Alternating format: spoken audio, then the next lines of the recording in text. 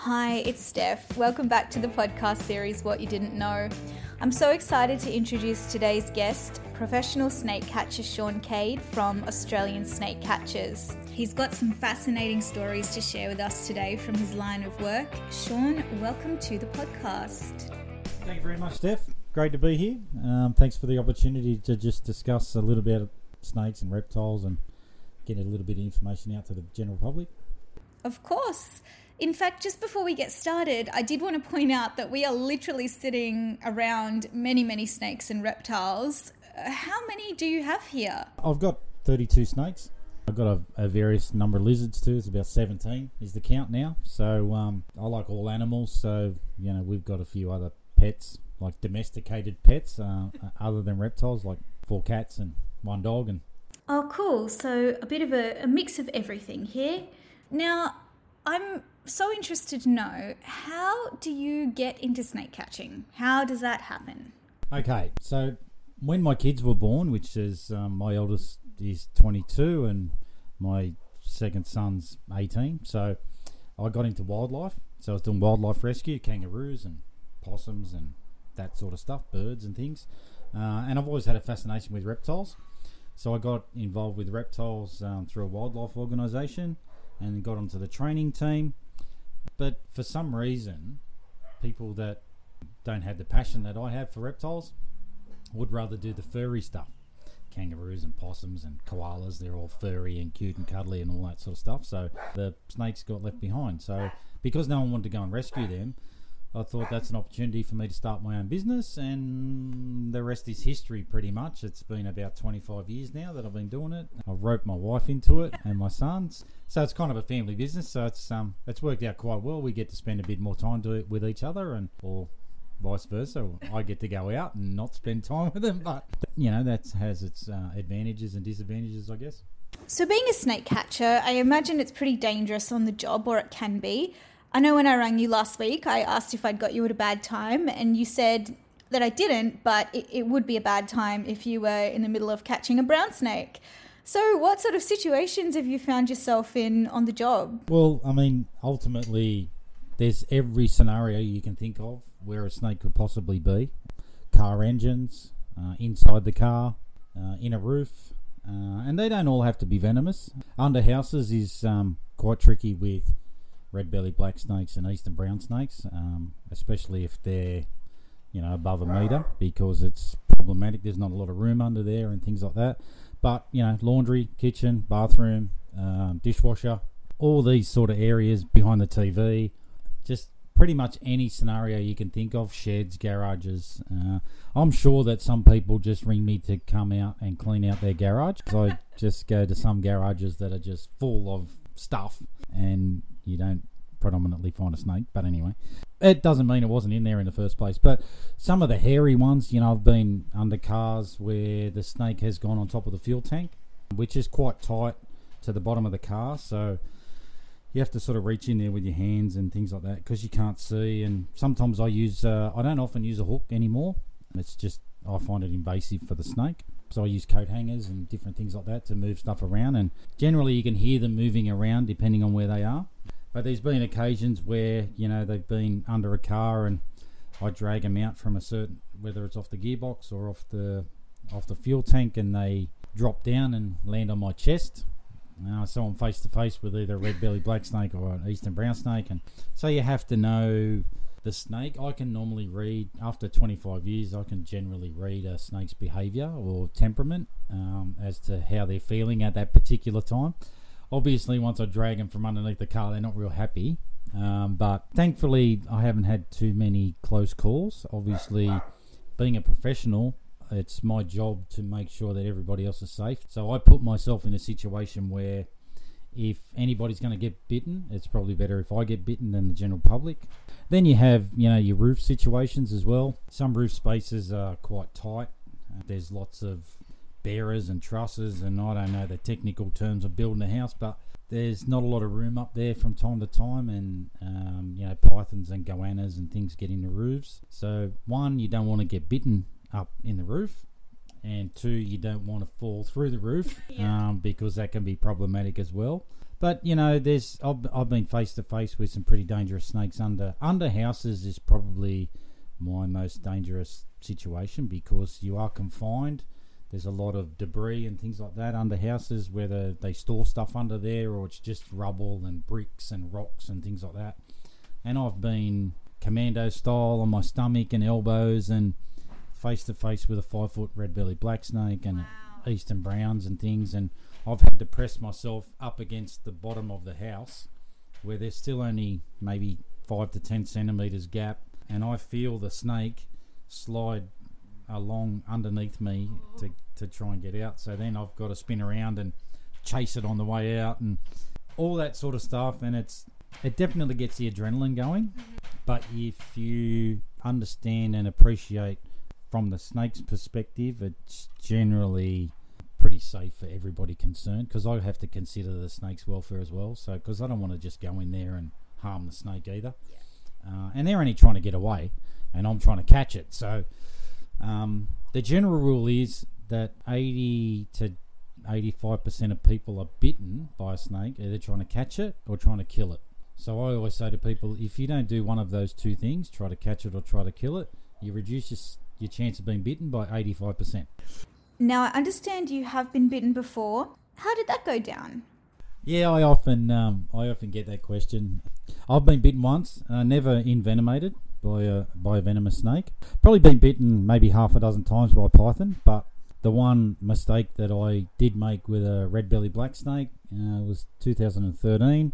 I had two snakes at the same time. One was 4 foot long and one was 3 foot long. So I can't put two red-bellied black snakes in the same bag. Why is that? They're cannibalistic, so they'll eat each other. So if I put them both in the same bag, by the time I got home, I'd only have one snake and not two. So for the snake's welfare, I reached down, I bagged the 4 footer. I reached down to get another bag. But as I reached down, I obviously took my eyes off the snake, and I think I brushed its face along a bush or something. So it's come up its own body, and its mouth was open right near my index finger. So I let it go, and it bit me on the way down. Broke a fang off in my finger, but being a snake catcher, as you do, you bend down, you pick the snake up again. I saw 2 red dots of blood. So I bagged the snake, climbed over a 6-foot cyclone fence, put a bandage on, grabbed the hospital. But I wasn't envenomated. I had venom on the outside of my finger. That whole process was interesting to me, as morbid as it sounds. When I got bitten, I was thinking, I'm going to find out about how the venom works in your system and all that sort of stuff, and that might sound strange to some people, but not that I got bitten on purpose to find that out, but seeing as though I did get bitten, I thought I might as well find out. But it didn't actually eventuate like that. I didn't even get a headache or anything like that. With an eastern brown snake, when they envenomate you, you have no local pain at the bite site, 0 pain. But with a red-bellied black snake, it's like 20 bee stings, apparently. So I had venom on my finger, but not in my lymphatic system. Although the fang was dropped in my finger, it didn't envenomate me or anything like that. So you can get dry bites. There's wet bites and dry bites and a scratch or certain things like this. It was definitely a bite. So yeah, it sort of didn't really eventuate, but I found out about how they take venom detection and things like that. People will probably appreciate that it's like a pool HP test kit. So you have a control, and then they swab your finger with a cotton bud, and then they dip it into each of the 6 different segments. So they test for taipan, eastern brown snake, death adder, black snake, and tiger snake. So I had the similar proteins in a red-bellied black snake and a tiger snake. One was stronger than the other, but because I had the 2 snakes with me, they were talking about giving me a polyvaline, which is a mixture of all the 5. And I said, but what if I'm allergic to death adder protein, for example? So they just thought I was some random that picked up a snake and got bitten. And I said, no, I'm a professional snake catcher. And I said, if you like, I'll pull the snake out of the bag that's in the bin over there in the recess, because it was quite a hot day, so I didn't want to leave the snakes in the car. So I took them into the hospital with me. And they go, what, snakes? I go, yeah, there's 2 snakes in there, and they're red-bellied black snakes. Like, I know exactly what they are. So anyway, that obviously developed into a whole other conversation for the next 3 hours. But so they ask you a series of questions every 2 hours. They take your blood every 4 hours, and they take your blood pressure every 2 hours. So that aspect was quite interesting, but the short answer is I've only been bitten once. Now, you've also mentioned that your work sometimes crosses over with the police and the fireys. So can you tell us why a snake catcher might be called to a police raid? Yeah, well, that's another obviously interesting part of my job. I get a kick out of it. It's kind of has its benefits, if you like. You get to know the cops and stuff, and it's funny. I get pulled over from time to time when they recognise my car, and they say, "Hey, Sean, what do you got in the car?" There's that sort of thing. But yeah, normally when people have drugs or guns, and they normally have illegal reptiles, they use it as currency. So they'll swap one thing for another, whatever that may be. And then you've got the other side of the black market where animals are taken from the wild and then sold on the black market off license and things like that. So people will ring the police if they've got a snake.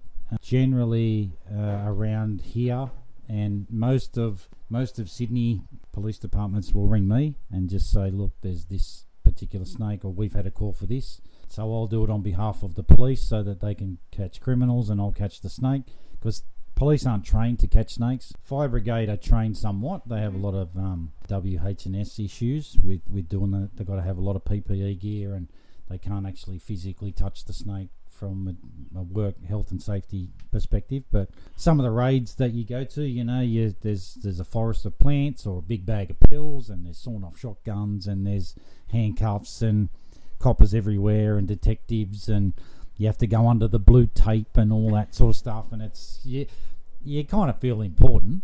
But there's been some tricky situations too. I had one situation that he was still in the bedroom where this enclosure was, but the enclosure was locked, and the detectives were trying to work out what was in the enclosure.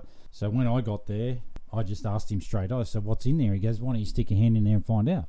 I said, "Well, I would if I could get in there, but it's locked." I said, "So being locked, that means there's something in there. You wouldn't have an enclosure that's got nothing in it that's locked." I said, "I can break the glass if you want me to. Like, I don't mind. I'm going to get in there one way or the other." So anyway, he gave up the keys, and it just had a bit of a fake background, which is made out of polystyrene. So I pulled that, and a 5-foot red-bellied black snake came running out. This guy was sitting in the corner of the bedroom, and I had 4 detectives behind me until the snake shot out of the enclosure and through my legs. So I reached down and grabbed it before it went anywhere. When I turned around, the 4 or 5 coppers were at the other end of the hallway. They all sort of kind of had their hands on their tasers and their guns and stuff. But so there's been some funny things like that. But we try to help the whole community, and that's just another aspect of what we do with the fire brigade. With the fire brigade, if they bag something that's trapped or injured or something like that, it's not unusual for our neighbours to see the fire brigade turn up. They're dropping off something for me to deal with, and we just do that to help them out. It's all interesting stuff for us, and it sort of educates them as well at the same time. So it is just such an interesting line of work. Now, my next question is, do snakes have personalities, even the really venomous ones that a lot of people are terrified of? As far as personalities go, I mean, yeah, they all have different ones. I've had some red-bellied black snakes that are more dangerous, in my opinion, and more flighty and more aggressive than an eastern brown snake, and vice versa. So they definitely all have different personalities, and their personalities can change depending on what's going on. So if they're going to shed their skin, they're a little bit more sensitive, so they probably won't like to be touched or things like that.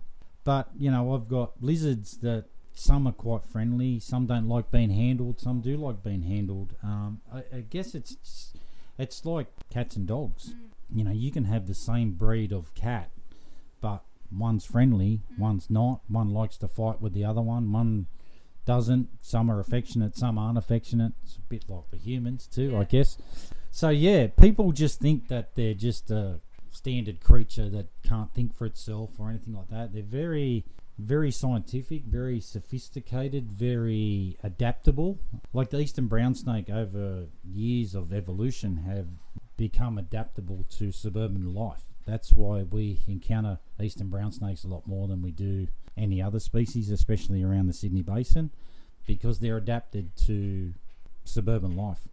And then, and they're being disturbed a lot by by the urban development and things like that that's going on, and that's sort of what we're finding more and more of these days is they're being displaced. So where you wouldn't have encountered that snake 5 years ago with the urban development, they're just ripping up the habitat. So a snake is a snake is a snake, generally. It's just some are venomous and some are not venomous. So they all pretty much do the same thing though. So can you take us through the top 5 most venomous snakes in Australia, and also tell us what to do if we were to ever encounter one of them? Yeah, okay. Yeah, great question. The top 5 in Australia, you have inland taipan, which is a fierce snake. So basically they are Cameron's Corner. Not a lot of people know where Cameron's Corner is, but where you have Queensland, Northern Territory, South Australia and New South Wales, where it all meets, and that's Cameron's Corner. That's traditionally where the inland taipan is. Then you have the eastern brown snake, which is all over Australia, and probably our most encountered snake, so which probably makes it one of the more dangerous snakes, coastal taipan, which is number 3. So more of a robust, probably one of our biggest snakes, probably our snake with the biggest fangs from a venomous snake perspective. Then you have your death adder and your tiger snake, copperhead, that type of snake. And then, red belly is quite venomous, but there's been no recorded deaths from a red belly black snake since they've been taking records. And they're usually pretty good at giving you warnings and things like that. Most snakes will give you a warning. Most snakes are purely defensive. And if you come across a snake, my advice to most people is, if you see a snake and you don't know what it is and you can't identify that snake, treat it as venomous and don't go near it. Like I said before, 85% of people are bitten trying to catch it or trying to kill it. The other 15% is reaching in gardening, playing golf, and you reach in to get your golf ball, something like that, errors, standing on the snake, that type of thing. So if you see a snake, what my advice is, keep an eye on the snake, keep kids and pets away from that snake, back away from that snake slowly. Any sort of sudden movements or anything like that just going to heighten the sense of that snake, and they're going to feel threatened. We're a big predator to them. Step away, walk away slowly. If you can, keep an eye on the snake and ring a professional snake catcher. That would be my advice. I wouldn't advise anyone to ring 000. 000 should be kept for emergencies. I know it might sound like it's an emergency if you've got a snake in your backyard, but they then, one, it takes up that resource of 000, and 2, they then have to ring a professional snake catcher to come out. So that's the time frame. So if you can ring a professional snake catcher straight up, you're going to get information. Especially, if you ring us at Australian Snake Catchers, I'll go through some certain questions of what the situation is there, geographically, what's in your backyard, do you have pets, what colour's the snake, does it have legs, all that sort of stuff, which sometimes that happens. It's, the brown snake's got 4 legs and a blue tongue. But anyway, just the critical things, which is keep an eye on the snake if you can, keep kids and pets away from it, adults should know better, and contact a professional snake catcher, and the rest should sort itself out. What about identification? What sort of details are you looking for over the phone with someone to help you identify the type of snake that they've got on their property? Okay, so the questions I try to work out, like a colour. Black is black. So there's no different shades of black, it's just black. So if it's black with a red belly, it's obviously a red belly black snake. Eastern brown snakes are a little bit harder to ID because of the colour variations that there's at least a dozen that I can think of. You can think of every coloured brick house in Australia, they'd be the colours of an eastern brown snake. Light brown, chocolate brown, orange, cream, silver, slate grey, all different. Some are banded, some aren't banded. So there's a multitude of different things. So, and just because it's a brown coloured snake doesn't make it an eastern brown snake. It can be an escaped pet, which is a children's python, or a legless lizard, or a yellow-faced whip snake, things like that. So there's certain different characteristics. So an 80 centimetre snake, if someone rang me and said, I've got a brown coloured snake in my backyard, and I say, how long is it? And they say, call it a metre. a metre long. Even if it's 80 centimetres, people aren't going to get out there with a ruler, right? And I go, okay, a metre long. So a metre long eastern brown snake's going to be about as thick as your thumb, if not a 10-cent coin. Whereas a yellow-faced whip snake is only going to be as thick as your index finger or a 5-cent coin. So I try to use coins or fingers because that's easy for people. I try to make it as layman's as possible. So, does it have any other markings? Most of our venomous snakes are one colour. So on the top, you won't generally see the bottom unless you pick it up.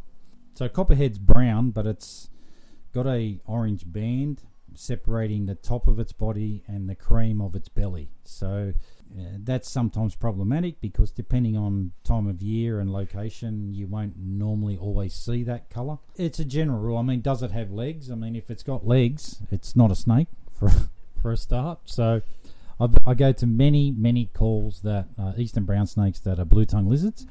And if you only see the head or the tail, for example, they all look the same. They all still look reptile-y, and people just automatically associate that with a snake and it's bad and all that sort of stuff. There are a series of questions and things like that, and we can normally narrow it down. If you can absolutely take a photo of it, I can ID it pretty much 100% that it's one or the other and go from there, and then we can work out a plan of attack as to whether or not it's still there or if it should be there or shouldn't be there, whether it's native, non-native. Because, I mean, if someone rings me and says, I've got an orange snake, then that's a corn snake, which is a South American snake, and they're illegal here. But very popular because of the bright colours and things like that. So that's something, being a biohazard, that I need to go and get relatively quickly. We got to prioritise sometimes with what we do too. So if the snake's inside the house, I'm going to that rather than if it's in a horse shed on 15 acres. Because in a horse shed at 15 acres, it's not an immediate danger to family members and things like that. So yeah, we'll definitely ask you some questions. But yeah, 100%, if you can get a photo of that for identification, that's definitely the most beneficial way to deal with that snake, yep. Okay, so then let's talk first aid. If I get bitten, what should I be doing first? Okay, so you don't need to catch or kill the snake. Obviously, you've got to try and get away from that snake to some degree, but you have to keep as still as possible. So the general first aid for any snake bite in Australia and funnel web spider is pressure and immobilisation. The venom of our snakes, our venomous snakes generally only have relatively short fangs, so it travels in the lymphatic system, not the bloodstream. So you have your skin, then you have your lymphatic system, then your bloodstream, and your bloodstream and lymphatic system float between each other. So our lymphatic system is moved around by muscle contraction. So the less you move, the less chance you have of promoting that venom into your circulatory system. So traditionally it's arm or hand injuries or envenomations or lower limb. So if you're walking through the bush, you get tagged on the leg, or you're reaching in to get something, or you're trying to pick the snake up, you get bitten, right? So there's been some changes lately with the bandaging. Now the current situation is put a compression bandage, so don't use a crepe bandage. Crepe bandages are like a white bandage traditionally, and they're kind of a material, funny material, where a compression bandage is generally brown and elasticized. So you only put it on as tight as you would for a sprained ankle.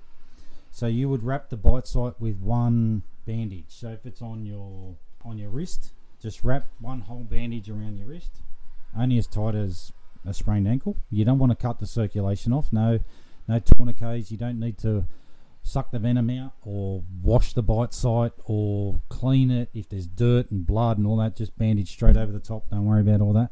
Then once you've wrapped that with one bandage, start at the end of the limb, so fingers to shoulder or toes to hip, with another bandage, and that's it. And then keep that person as still as possible, no fluids or no food or anything like that, and ring Triple O.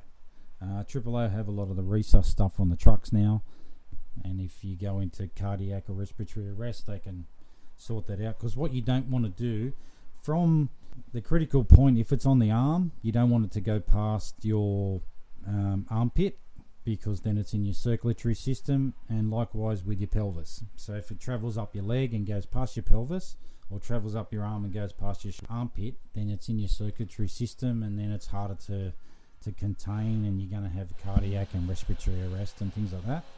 Brown snakes are neurotoxic venom, so that's a brain-related venom, just for lay terms. Red-bellied black snake, if you think of blood, is red. Red-bellied black snake is a blood-related venom, so it's hemotoxic venom. They have other toxins in them, cytotoxins and myotoxins, and I can confuse everybody with all the different ones that there are. Some are flesh-eating, some are muscular, tissue destroying, all that sort of stuff. But as a general rule, if you're bitten by a snake, if you're not sure but you've seen a snake and it's lashed out, or you've been scratched, put a bandage on, ring 000. I'd rather somebody rang 000 and it was nothing than if they didn't ring 000 and something happened. Traditionally, if you put a snake bite bandage on, or any compression bandage for an eastern brown snake, you've got about 26 hours if it's done correctly. So if you don't put one on though, and you're envenomated by an eastern brown snake, you can be dead within 2 hours. So it's very critical for that particular situation. You don't, like I say, you don't want to cut the circulation off. You just want to slow down the lymphatic system from pumping that venom around the system. And you can do that with pets and stuff like that too. Same sort of principle. If a pet's envenomated by a snake, this is where we encounter this quite a bit. You don't necessarily have to bandage it, but if it's been bitten by a snake, pick the dog up, it's generally a dog rather than a cat, but it works for both. In this example, I'll use a dog. So pick the dog up, put the dog in the car, drive to a vet. When you get to the vet, pick the dog up out of the car and carry it into the vet. The more the dog moves around by you making it walk to and from, the venom's going to move around the system and cause problems, and things are going to happen faster. Thank you. That is really useful advice, not only for humans, but for pets as well. So as we start to wrap up, are there any type of urban myths or misconceptions that you'd like to clear up for us around these creatures? Yeah. One, the obvious one is snakes chase you. No, they don't. And that's traditionally attributed to an eastern brown snake.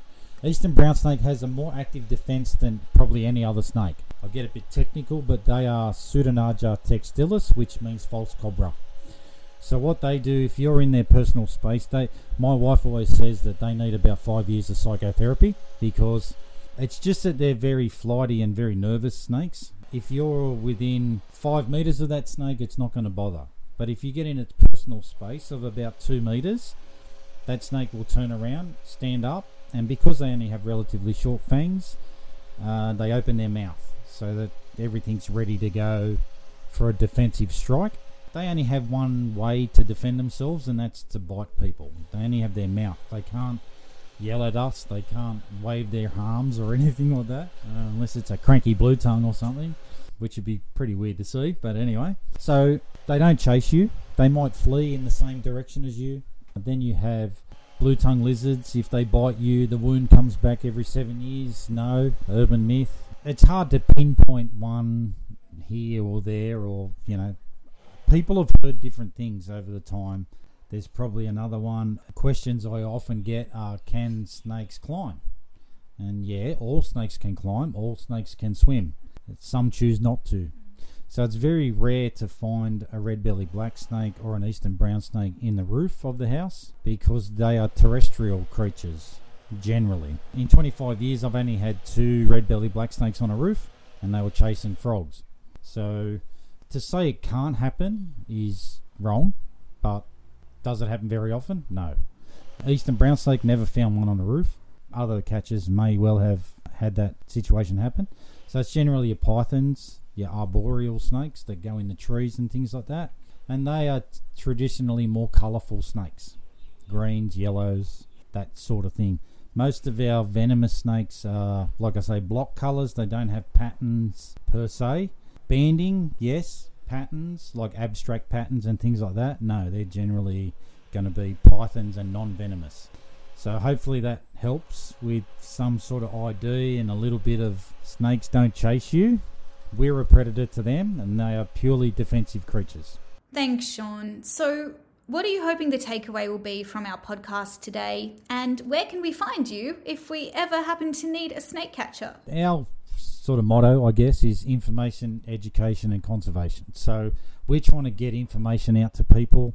I'd rather inform people so they can keep their family and their pets safe. That doesn't mean that you're going to go out and necessarily pick up that snake, but if people get an understanding of how they act and how they react to certain situations, then you're in a better position to keep yourself and your family safe until I get there. And it's even just a matter of, okay, don't go near it, just keep an eye on it, get the pets away from it, then everybody's safe and it doesn't get out of hand. You can find us, we are basically on Facebook. Sometimes we do some media stuff and things like that, but traditionally it's Australian Snake Catchers with an S on the end. It's a cartoon logo snake, so it's not very invasive for people that are scared of snakes and things like that. Purely on Facebook. There's a call now feature on there. You'll either get myself or Freya. I try to tell people that if they can ring, it's always better, because if I'm in the midst of summer and I'm doing 10 calls a day, I might not see your Facebook message because I'm out catching snakes and I'm driving to and from and doing things like that. We are more than happy to give advice over the phone, information about certain situations, how to deter snakes.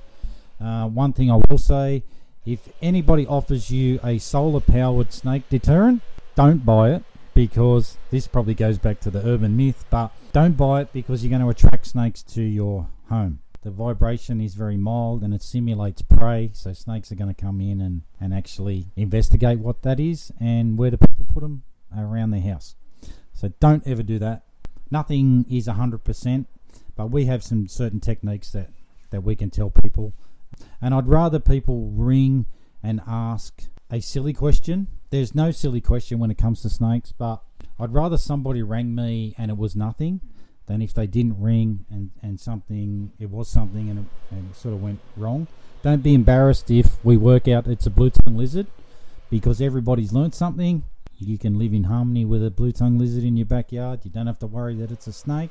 They sometimes move like a snake, but yeah, definitely Australian Snake Catchers on Facebook. We put up information posts, education posts. I try to go live sometimes so people can see what we do and how we interact with the different cases we get. But yeah, head over to Australian Snake Catchers on Facebook. Give us a like and share it with all your friends. The road ahead is hopefully scaly. Thanks, Sean. That was Sean Cade from Australian Snake Catchers, a truly fascinating podcast. On the way out, Sean asked me to double check my bag just to make sure any snakes, reptiles, lizards, you name it, didn't decide to crawl in and hitch a little ride home with me. Thanks for listening to this podcast series, What You Didn't Know. Stay tuned for the next episode.